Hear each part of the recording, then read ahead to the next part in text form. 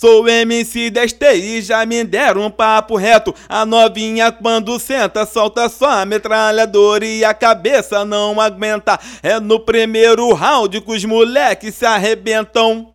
Sentando ela te arrebenta, quicando ela te arrebenta, de 4 ela te arrebenta, dançando quadradinho, dançando quadradinho, ela também te arrebenta. Sou MC 10TI, vou botar minha camisa que é do Capitão América. Mas eu venho de 12 mais, mas eu venho de 12 mais, mas eu venho de 12 de repetição, desse jeito ela não aguenta, sentando ela se arrebenta, quicando ela se arrebenta, de 4 ela se arrebenta, dançando quadradinho, dançando quadradinho, ela também se arrebenta.